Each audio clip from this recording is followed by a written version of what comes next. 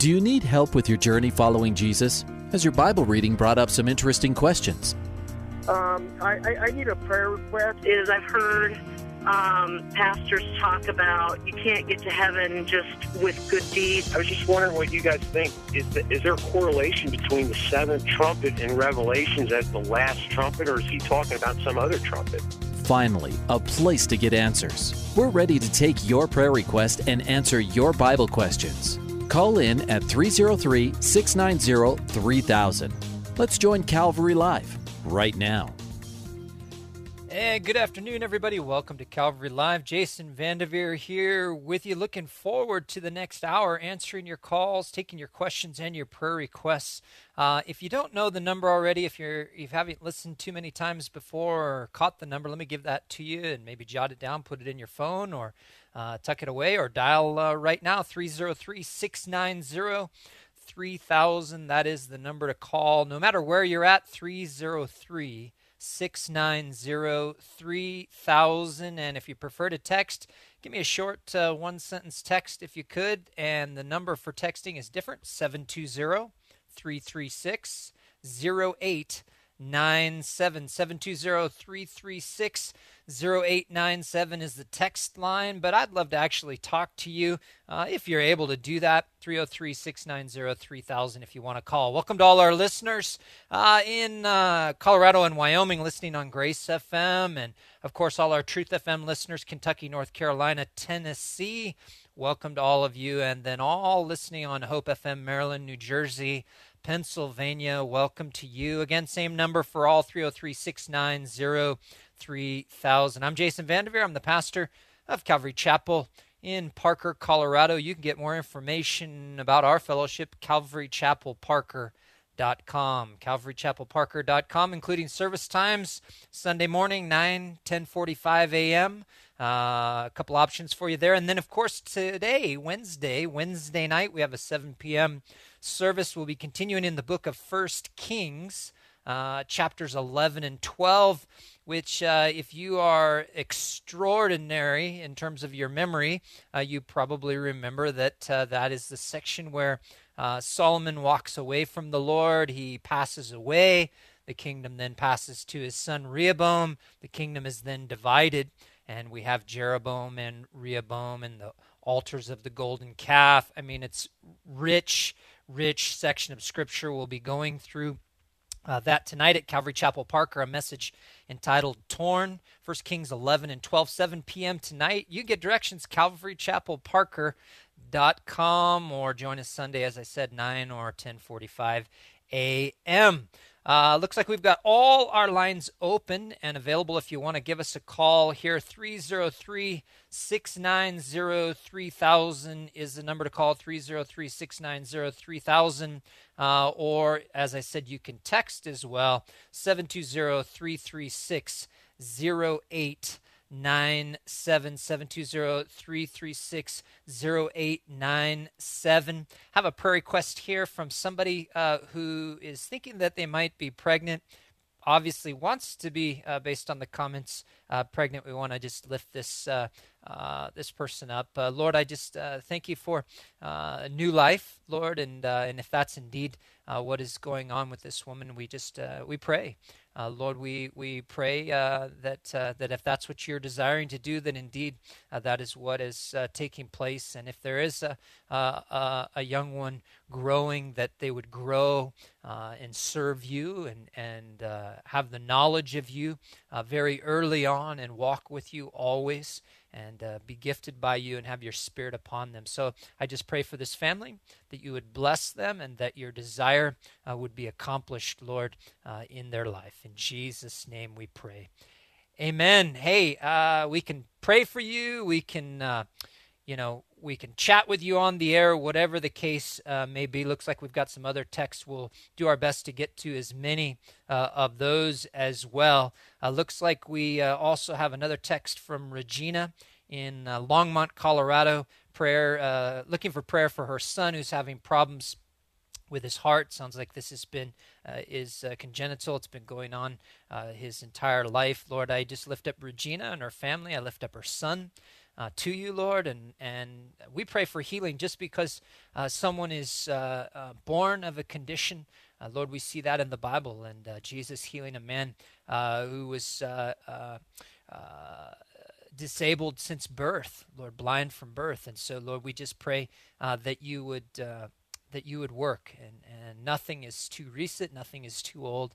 And so, Lord, we just pray for this boy's heart, Lord, that you would just touch him, that you would heal him if that's your will, Lord, that you would take him through regardless of what the outcome is physically. Lord, that you would just bless this family and encourage them even in this moment. In Jesus' name we pray.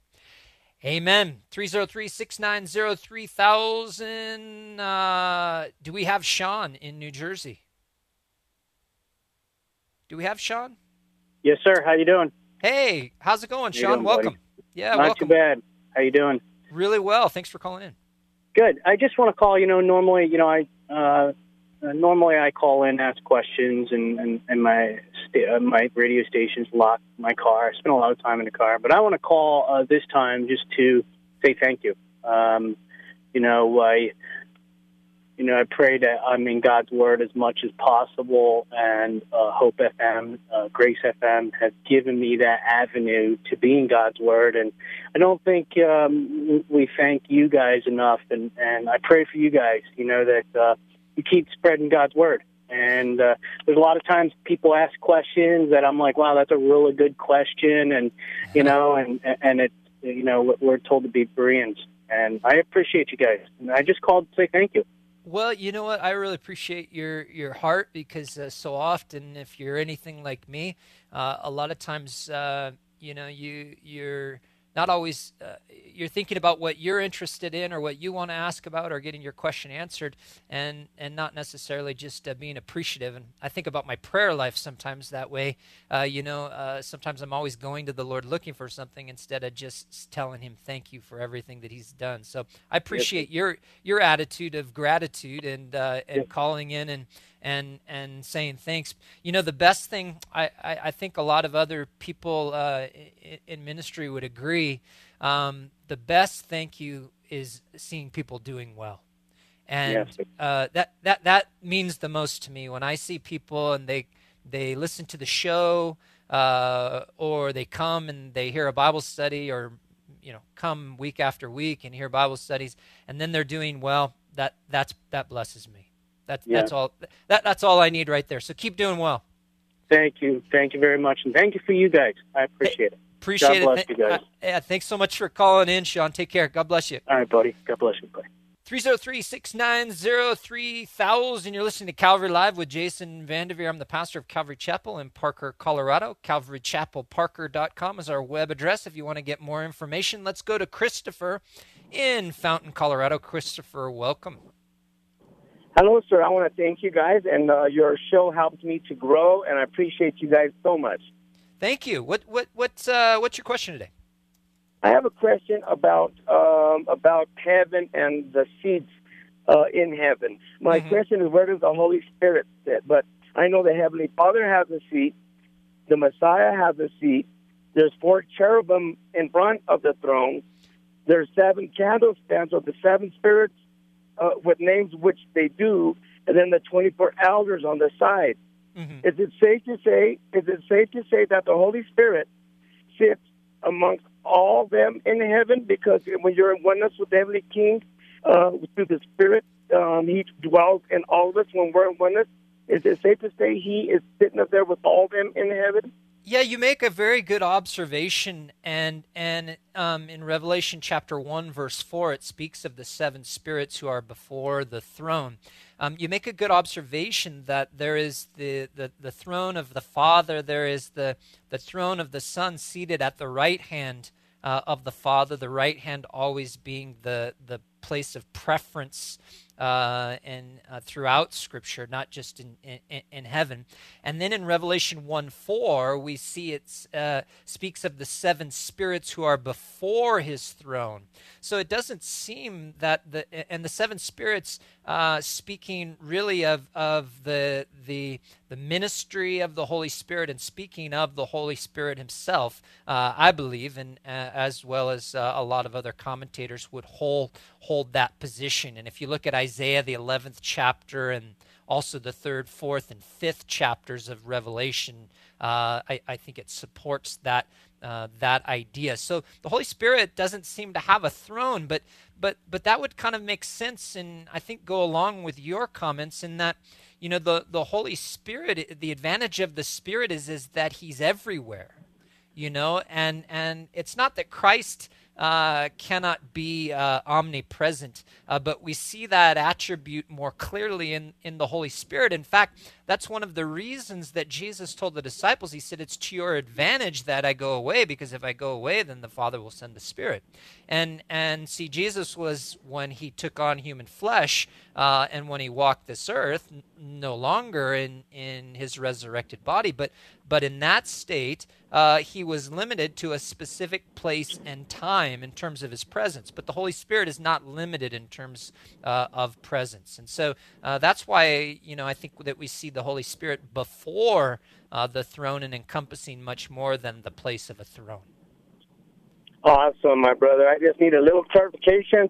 And like always, the Heavenly Holy Spirit blesses your channel, and I receive blessings through you guys, and you always answer my questions. I appreciate you guys so much, and may God bless you and everybody listening. Hey, thank you for that, Christopher, and we appreciate you listening, calling in with your questions. Keep joining us on this program. I will, my brother, and God bless you. You enjoy your day. God bless you. Jason Vanderveer here with you on Calvary Live, 303-690-3000. Let's go to Diana in Aurora. Diana, welcome to the program. Hi, Pastor Jason. Hey, how are you? I'm good. How are you? Doing really well. What's on your mind today? I have a prayer request for my grandson. He, I guess for the last few days, has been having severe leg pain, and he's 4 years old, and his lymph nodes are swollen. Mm-hmm. And they took him to the hospital. They're, for some reason, going to do surgery. I don't know the whole thing, but his blood work and everything came back all good. There's nothing wrong. So they just have him on anti-inflammatories and some rest. Mm-hmm. But also in the prayer request, my son and daughter-in-law have fallen away from the Lord. They both were raised, in Christ. And so if you could just pray that maybe somehow this would bring them back to him also. Yeah, and we'll pray, and the Lord can heal, the Lord can work through it, and the Lord can also work in others. Yes.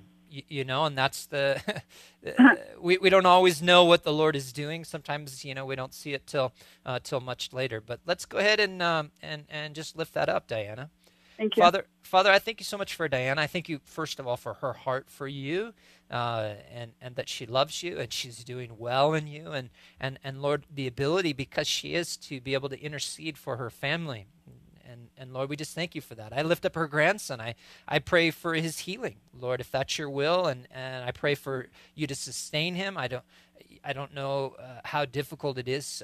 None of us really does when we see somebody else going through things. But I'm not sure how hard it is. But I just pray that if you can ease that, Lord, what he's going through, Lord, that you would be with him. But we pray for healing, and we know that if that's what you want to do, that you can do it. It's not even a difficult thing for you. So we pray that your will would be done. We pray that you would work through this, Lord, that this would be an opportunity for her son and his wife to come back to you, Lord, that they would see you work. Maybe if they, perhaps it's through healing or some other work that you're doing through this, Lord. The way that you reach people sometimes is ways that we can't even conceive. And so we pray that you would just reach into their hearts, Lord, and that you would use this to draw them back, that you'd bless this family, and that you'd work in other people, Lord. We don't want to limit it to her grandson and to her son and his wife, her daughter-in-law, but anybody else, Lord, that you desire to work through this. We pray that you would have the widest ranging work possible. And so we give it all to you. We thank you. In Jesus' name we pray. In Jesus' name. Amen. Thank you. Thank you so bet. much. Yeah, thank you so much for calling, and maybe call us back when you have an update. Yeah, well, thanks. Have Take a great care. night. See you. You too. Bye. 303-690-3000. Let's go to Brian in New Jersey. Brian, welcome to the program. Welcome. Hey, thanks. How's it going? Hey, great. Thank you for having me. Yeah, what's on your mind today?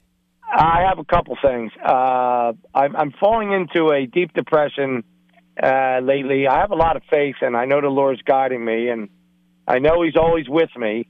But you know how you are sometimes, because we're of this world. Mm-hmm. We get to the point where we get to a roadblock or a stumbling point, and we become weak, and we just need prayers, and we need to be of faith, and I just need your prayers. But my other question is, beyond that, is I've been a Catholic my whole life, but now I'm a Christian, and I always felt like I was a Christian, but I never knew what the real meaning was until the last couple of years.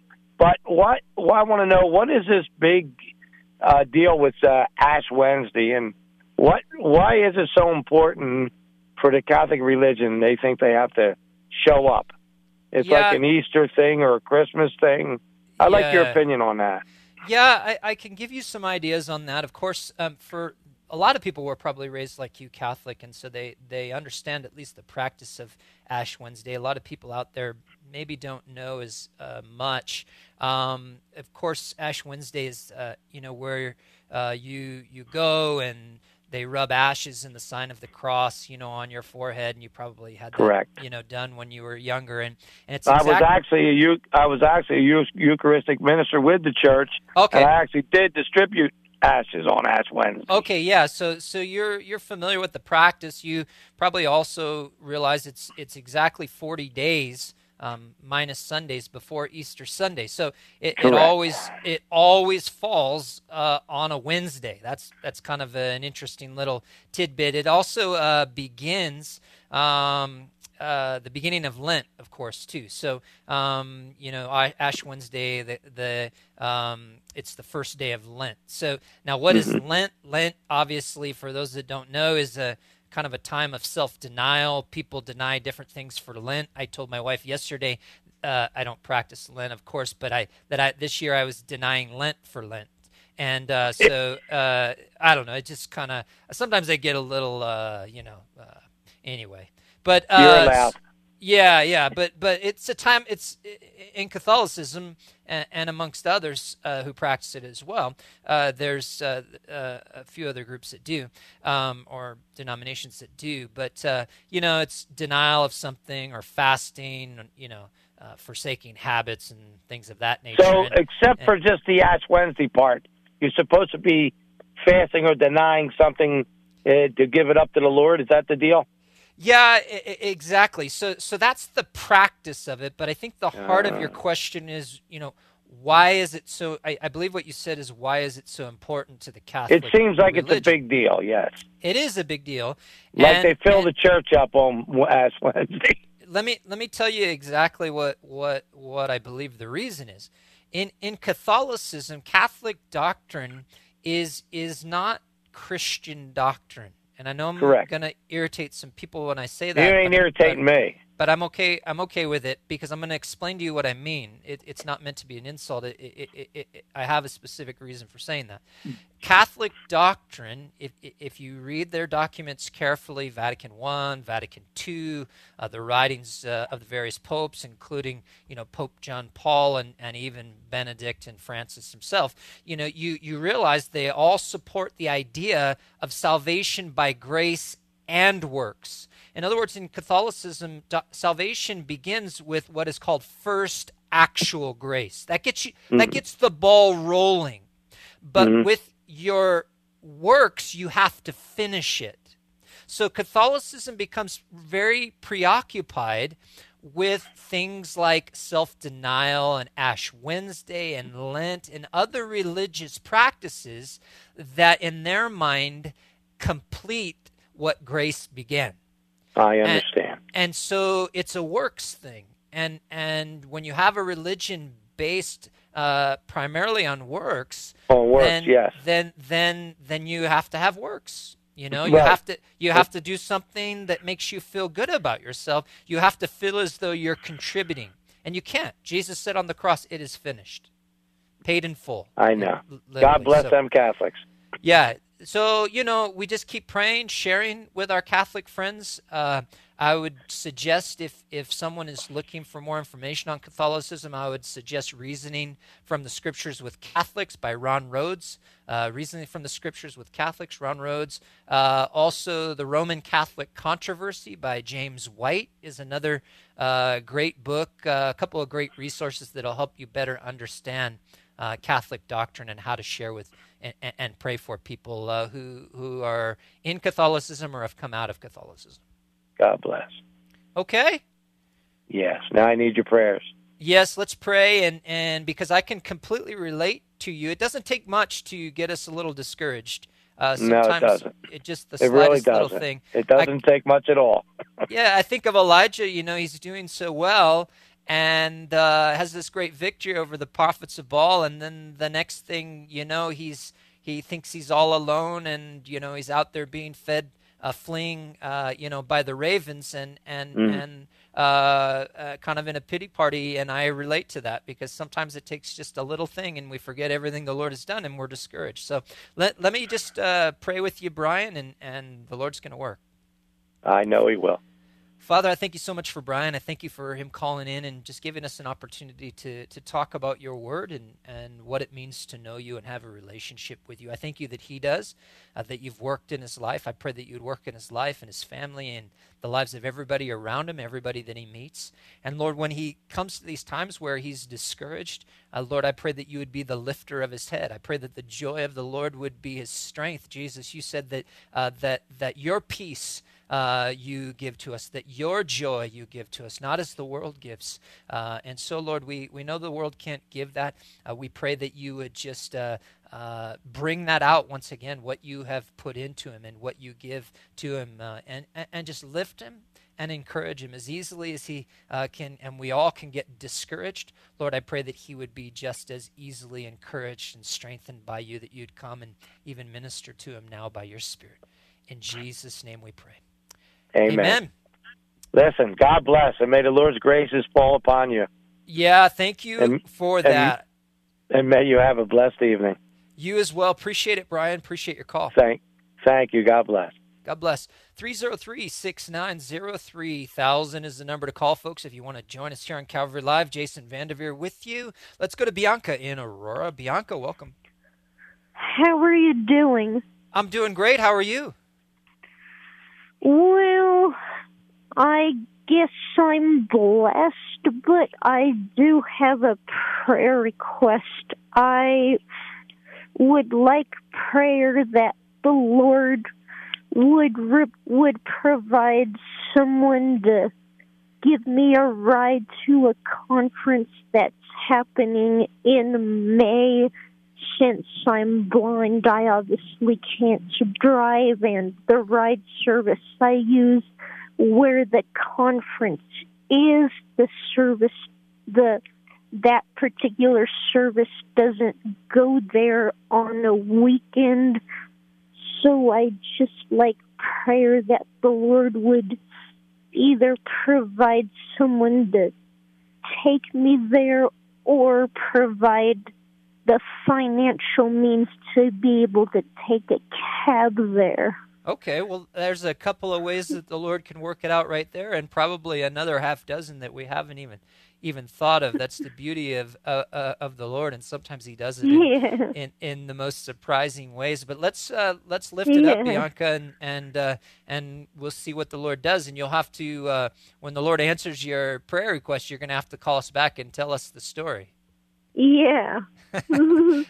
Father, I just thank you so much for Bianca. I pray that you'd bless her, Lord. I thank you for her heart for you, her love for you. And Lord, I just pray that you continue to be with her and strengthen her and encourage her and continue to use her. And Lord, we just pray that, Lord, that you would bless as she goes to this conference, Lord, that you would bless and that you would work and you would minister to her, strengthening her for future service of you and her walk of you. And Lord, we pray that you'd open a door for the finances or for someone else that's maybe going to this conference or someone who has the time to be able to give her a ride to it. Or Lord, maybe there is a whole different way that we haven't even thought of.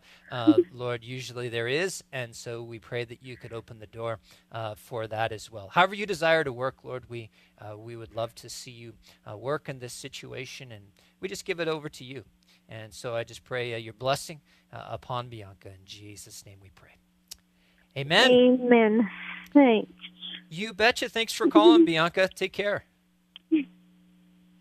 303-690-3000.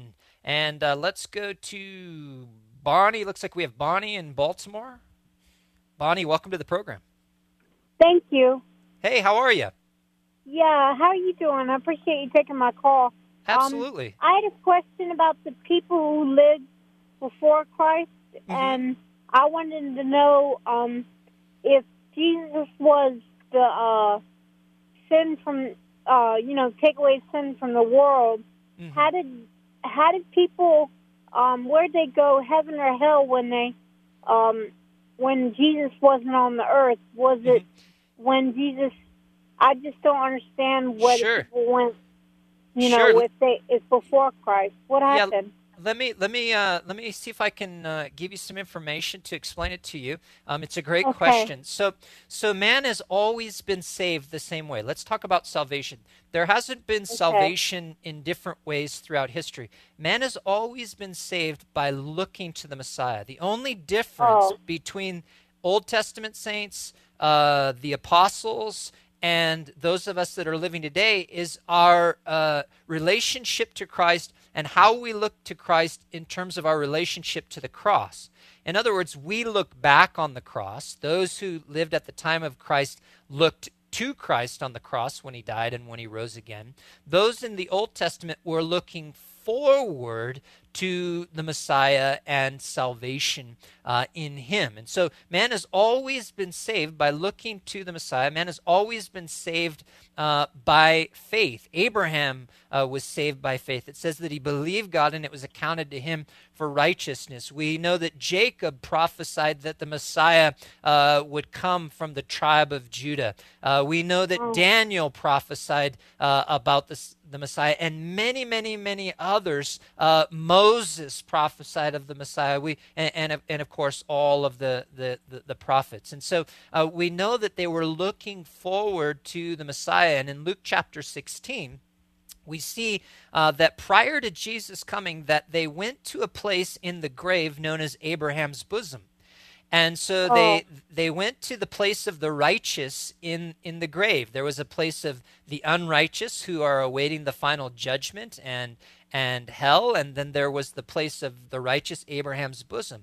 But from the time that Jesus came, he died, and he rose again, we see that believers, including those who were previously in the place of the righteous, have gone to the presence of the Lord. That is, their soul and spirit has gone into the presence of the Lord. The Apostle Paul says to be absent from the body is to be present with the Lord. And so they're with the Lord awaiting the resurrection of the body. So believers have always been saved the same way.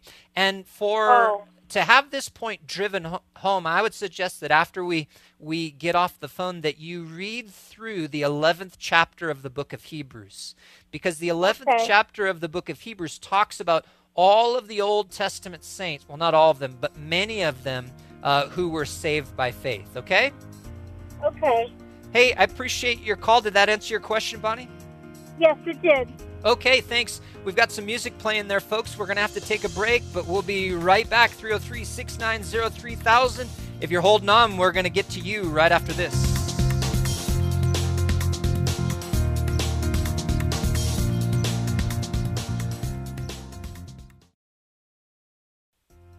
Welcome back to Calvary Live. Give us a call at 303-690-3000 or text us at 720-336-0897. Let's join Calvary Live right now. And we're back. Jason Vandeveer here with you on Calvary Live. 303-690-3000 was the number you probably just heard. 303-690-3000 if you want to join me on the program.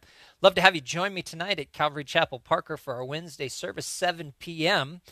Continuing in 1 Kings chapters 11 and 12. We have the latter part of the life of Solomon, his death, the transition to a divided kingdom. Very, very fascinating section of Scripture. You won't want to miss it tonight. Children's ministry, youth ministry, worship, all happening tonight. You can join us on Sunday morning as well, 9 or 10:45 a.m. for Sunday morning services. CalvaryChapelParker.com is where you can get more information. Let's go to Ryan in Centennial. Ryan, welcome back to the program.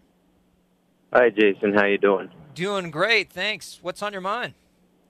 Well, I called on the 12th and spoke with you, asked for prayer to find a job and reconciliation with my family because I'd just been released from jail. I remember that call, yes. Yep, a couple of things. One, a praise report. I got an interview and was offered a job the very next day on the 13th. And all right. Awesome. I'm starting here on the 15th. Oh, that's great. Good news. Excellent. I got a prayer request, though, because today has been one of the hardest days of my life. I filed for divorce today, and I do have a question about that as well. Sure, go ahead. So I understand, Jesus speaking in Matthew 5 near the end of that chapter in the Beatitudes there about divorce and, that a man has to give his wife a degree of divorce for adultery. And that's what I'm following, and I'm trying to discover here in going forward with the process what the Bible and what our Lord has to say about cohabitating with that person, my soon-to-be ex-wife, for the purpose of, helping my children. Yeah, so there's a couple, of course, you're referring to Matthew 5:32, and then it's dealt with again in 19 verse 9 as well for anybody out there listening, elsewhere as well, but those are the two passages where Jesus talks about divorce. And I would say this, that first of all, for anybody listening as well, that's not a requirement. It's permissible in the case of sexual immorality, but it's not a requirement that someone gets divorced because there's adultery. And so in some cases there is an opportunity. In many cases there's an opportunity for the Lord to work and for there to be healing. Is that, in your estimation, is that something that is possible in your situation, or is your wife unwilling? I believe in the Lord's healing, and I'm ready to receive it myself. But I can't say that my wife is and willing to do anything moving towards that. Is she a believer, or what's your estimation of where she's at spiritually? Spiritually bankrupt. Yeah. And does she go to a church? Is there anybody that she would listen to or would speak to, or what do you think? There has been in the past, and I've in the past several weeks made repeated attempts to have her join with me and her children at church,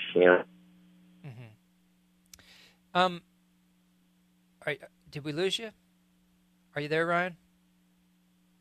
I think we might have lost Ryan, unfortunately. We'll give it a second. Did we is that line dead? Did we lose Ryan? Let's see. Looks like we might have lost Ryan. Unfortunately, his call got dropped. So let me kind of wrap this up based on the information that I got from talking to Ryan.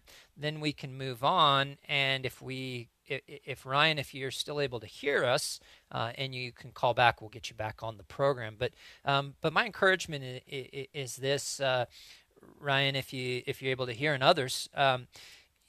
Basically, I wouldn't rush. I would give the opportunity for the Lord to work, and I wouldn't rush into anything in terms of. I don't know if I couldn't tell from the way the call was breaking up if your wife filed for divorce or if you filed for divorce, but I would slow that whole process down as much as your wife is willing to cooperate, pray and seek counsel from your pastor and those in the church that you're attending, and pray for your wife to be willing to seek that. Now, that said, in terms of cohabitation, if you pursue down the road of divorce, then you've pursued the road of divorce, and cohabitation wouldn't really be proper in that state. You're no longer married anymore. So, it was mentioned doing that for the sake of the children.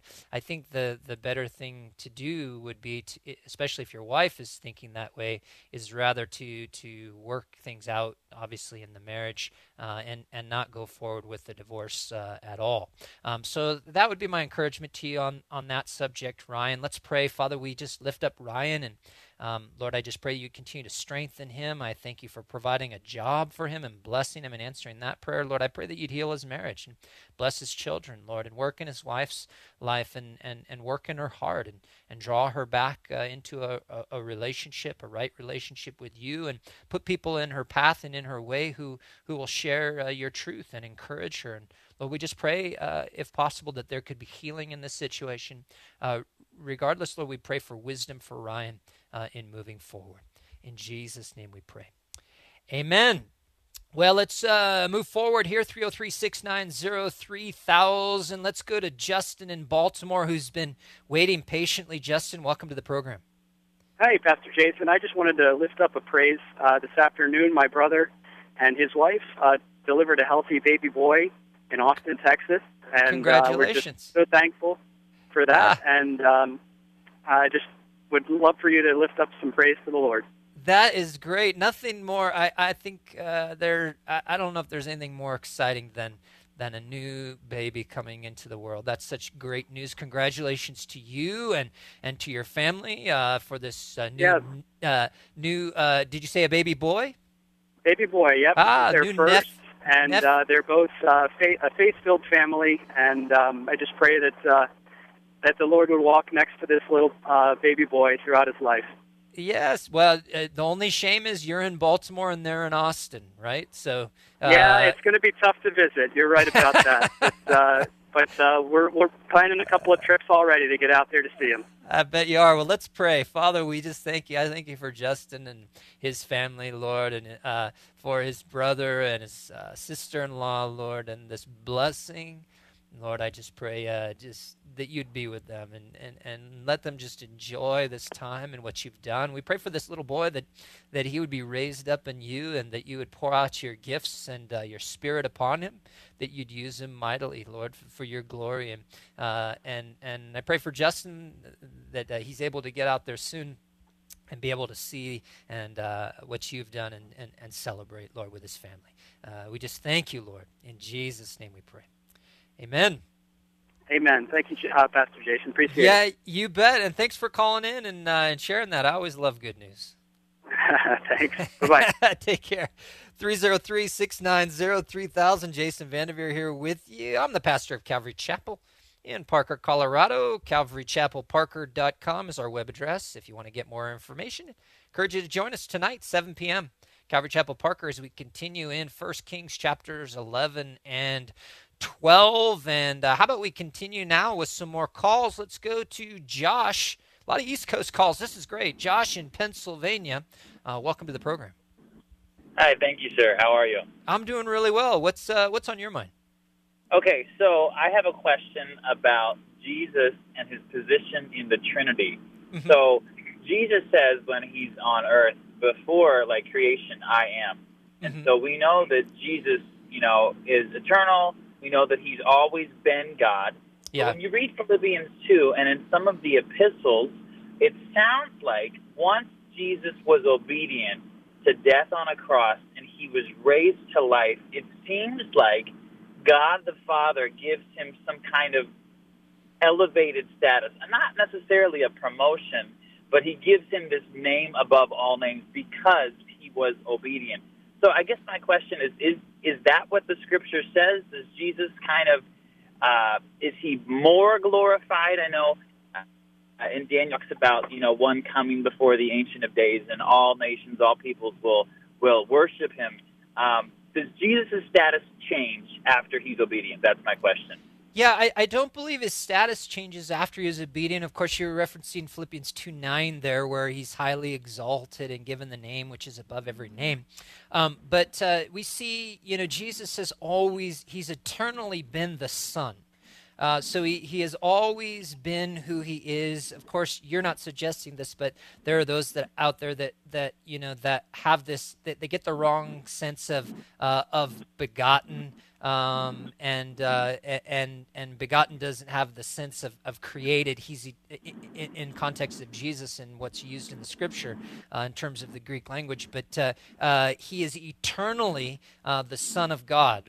John chapter 1, beginning in verse 1, makes that abundantly clear. And the beginning of Revelation in chapter 1, when we see him there, as you alluded to, makes it abundantly clear as well, is he's eternally the Son.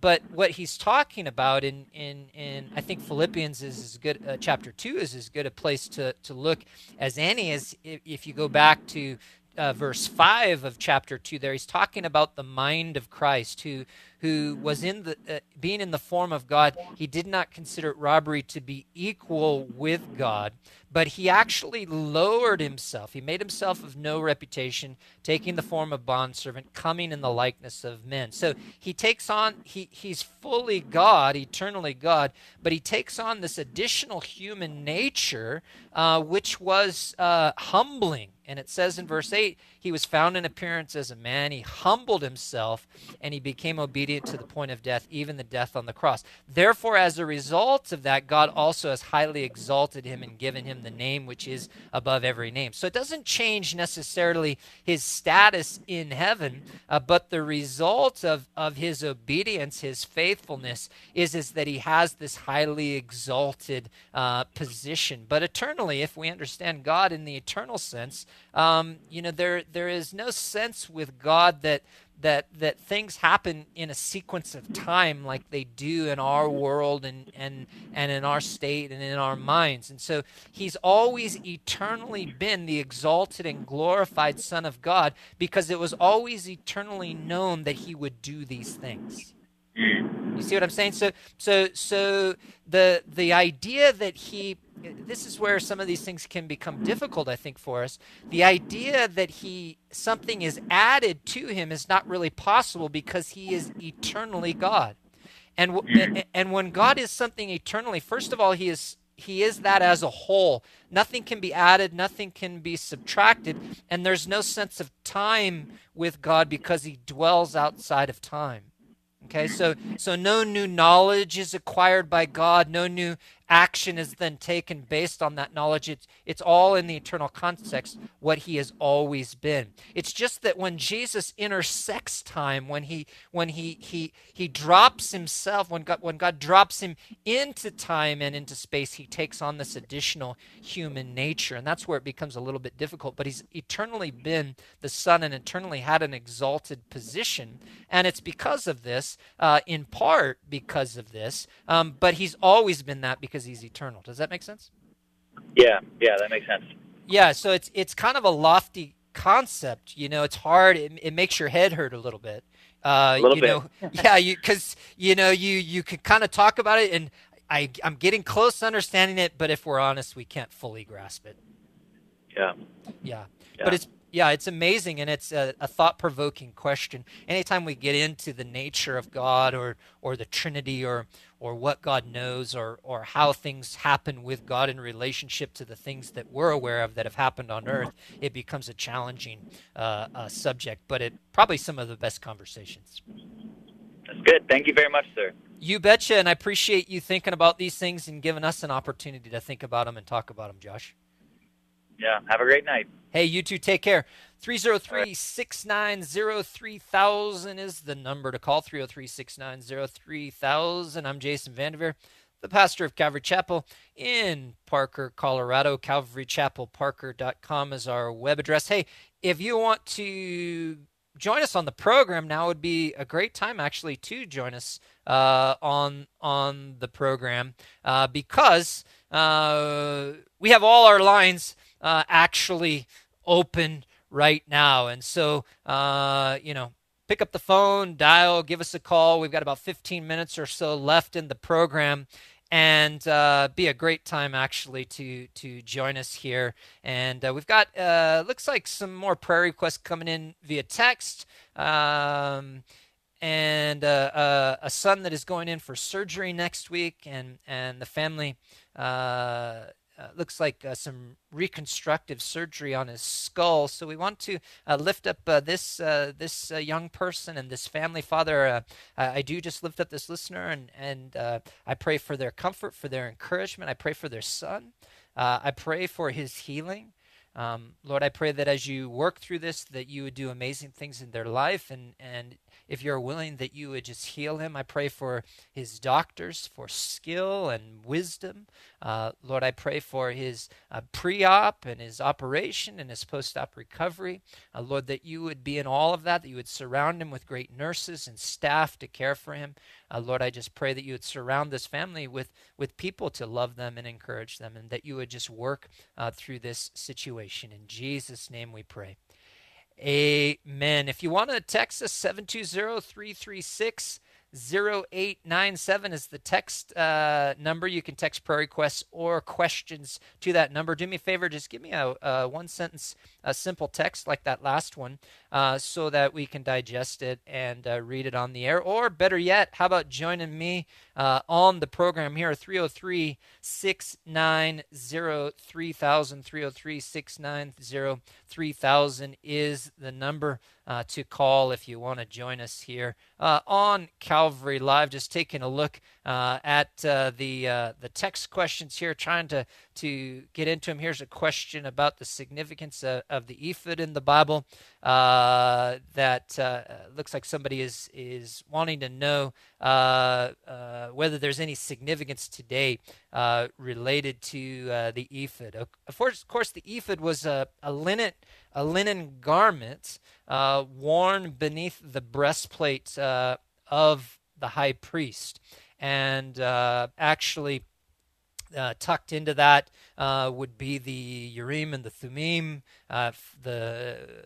the stones perhaps that were used prior to the Holy Spirit being given for determining the will of God in the Old Testament, and the breastplate of the high priest over that with the stones for the 12 tribes of Israel, and on the shoulders of the high priest the onyx stones, if I remember correctly, also engraved with the names of the 12 tribes of Israel. And of course, Jesus Christ being our high priest, there's so much significance in the garments of the high priest, the linen, speaking of purity, not mixed with any other fabric. Of course, that was true of all of an Israelite's garments. They were supposed to be pure, but the linen also designed to keep them from perspiring, which speaks of grace. Perspiration typically associated with effort and works, and also, as I said, of Christ as the high priest. Then you have all of the significance of him carrying the people before God on his shoulders as the intercessor. So tremendous significance in all of the garments worn by the high priest, including the ephod. So I hope that helps there. Today, whether there's any significance to the ephod, other than the application that I've just mentioned, I don't believe that there's a call for us to be wearing any similar garment. We used to joke, though, that the ephod of Calvary Chapel was the Hawaiian shirt. Because so many people and pastors wore them, but no, I don't believe that there's necessarily any requirement for that today, but there certainly is application for us. So I hope that's helpful for you. Let's go to Don in Aurora, Colorado. Don, welcome to the program. Good on, Pastor. Hey, how's it going? Good. My question is, earlier somebody called and wanted to know how those people were saved before Jesus came and died on the cross. And you seem to indicate, you talked about how the Jews were saved before the cross. My question is, how were the non-Jews saved who lived before the cross, because I know that there's a scripture that says those that did not have the law will be judged without the law. Yeah, and what we've got to remember is there's 2,500 years before the law even comes into existence in the Old Testament. So it encompasses people like Job. It encompasses people like Abraham. It obviously encompasses Adam and Noah and so many subsequent to that, Methuselah and Melchizedek and a type of Christ and so many others, Lot, of course. And so these people were saved by grace through faith. And as I mentioned in context of Abraham, in that conversation, of course, Abraham is 430 years before the law is given. The scripture tells us that he believed God and it was accounted to him as righteousness. And so when the law comes, there is just a greater understanding, a greater opportunity and understanding of God because of what had been revealed to Israel through the prophets and in the scriptures. I think of what Paul said when he said, what advantage has the Jew? And he says, much in every way to them were committed the oracles of God. And so, in other words, the word of God was committed to them. But there has always been this understanding. Paul also says that from the very beginning, that God's creation cried out to humanity of his existence and also called men to seek further. And so you see God. In other words, you're not going to see the salvation plan in looking at the stars, but you go out and you look at the heavens, you look at the stars, you look at God at work in nature, you look at God at work in your life, and it demands that you look further. And for the individual who looked further even before the law, he would be like Job, he would be like Abraham, he would be like some of the other people that I mentioned, and that he would see that salvation was by faith, as was prophesied through Moses and through Abraham and through so many others even before the law, that it was by the Messiah who was coming, who would be the seed, clear back in Genesis chapter 3, verse 15, the seed of the woman. Yeah, I'm in total agreement with you. Now, my question is, or I should say, we can assume also that there were others besides Abraham, in various places that God contacted, but they weren't necessarily people that are mentioned in Scripture. Yeah, or even people like Enoch, right? So Enoch walked with God, and he was not, for God took him, the scripture says. So, yeah, you had an abundance of people at those times as you look. From Adam on down, there was always somebody that the Lord was working through and I believe declaring his truth prophetically through, and the scripture supports that. Right. So whether it's Seth, who is the replacement, God's given replacement for Abel, who is slain by Cain, or whether it's down through Enoch or Methuselah. The very name of Methuselah was a prophecy. His name means his death shall bring. And, of course, when Methuselah died, the flood came. So God was speaking. So very clearly, he was speaking even through the names of some of these individuals. Right. In fact, all right, thank you so much. Yeah, you bet. No, I really appreciate the question, and it's a lot of fun to talk about these things. Sometimes some things we don't always think about because we find ourselves limited to our own time and space and understanding of the way that it is now. Right. God bless you, Don. Okay, thank you. God bless. You betcha. 303-690-3000. Patricia in Arvada. Patricia, welcome to the program. Hi. How's it going? It's going good. Good. So I listened to the Bible app, and last week, I believe, was in Leviticus, and they was talking about how the priest couldn't be near dead bodies. And I want to know why that's such a big, significant thing for God. Why is it not allowed to be around dead bodies? Yeah, it's not a general rule that it's not allowed to be around a dead body. It's just in the context of the Mosaic law, and particularly the priests. And the priests were set apart for the Lord. And so when a Jew comes into contact, or is even in the same tent or at that time or room as a dead body, they become ceremonially defiled. And so they would have to go through a ritual cleansing process before they could continue their service of the Lord. So because the priests were called to be available to serve the Lord and to serve the people of God at all times, they didn't get to enjoy some of the privileges, like even mourning for their dead loved ones the same way, in order that they might maintain constant separation to God to serve. The same was true of a Nazirite. Anybody that took the Nazirite vow wasn't able to do that. So that would include not only Samson, but Samuel, and ultimately John the Baptist as well. Paul, for a time, seems to take the Nazirite vow as well. And so they, in separation to God, in separating themselves and accepting that vow or the responsibility of a priest, needed to maintain that separation at all times. So that's not saying that you or I today, because we're not under the old covenant, we're not priests, we're not Jews, we don't have the same requirements as you find there in the book of Leviticus, at least in a lot of cases and in that case. And so you going and mourning a loved one, or even, touching the hand of a loved one as you mourn them, there's no consequence of that for you as a believer. Okay, that makes more sense to me now. And my second question is, I had prayed, and I don't know if it's because I was being not totally truthful in this matter, but I was praying that God would bless my sister to work with me so that she could be self-sufficient. But we weren't not letting anybody know we were related, and now that she's hired, it's been such a nightmare, and I regret it. And I want to know, is that wrong to do that? Is it wrong to feel bad for the results now? Well, I don't know. Yeah, what I would do is this.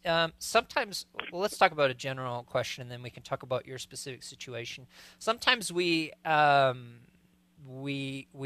pray for certain things, and the worst thing that can happen sometimes is those prayers get answered. In other words, because we realize that, as James says, we're asking amiss, and we realize sometimes after the prayer is answered. And so the Lord will help us back up, and if that's not his best for us, move in the right direction and undo it, but sometimes it's a lot of work. Now, that may not necessarily be the case here. The Lord may desire for you to work together, but the Lord also desires complete honesty and truth, as the Bible says, even in the inward parts. And so my encouragement to you is make the truth known. Let people know. Get it out there in the open. Apologize for any dishonesty, and move forward that way. Okay, Patricia? Thank you so much.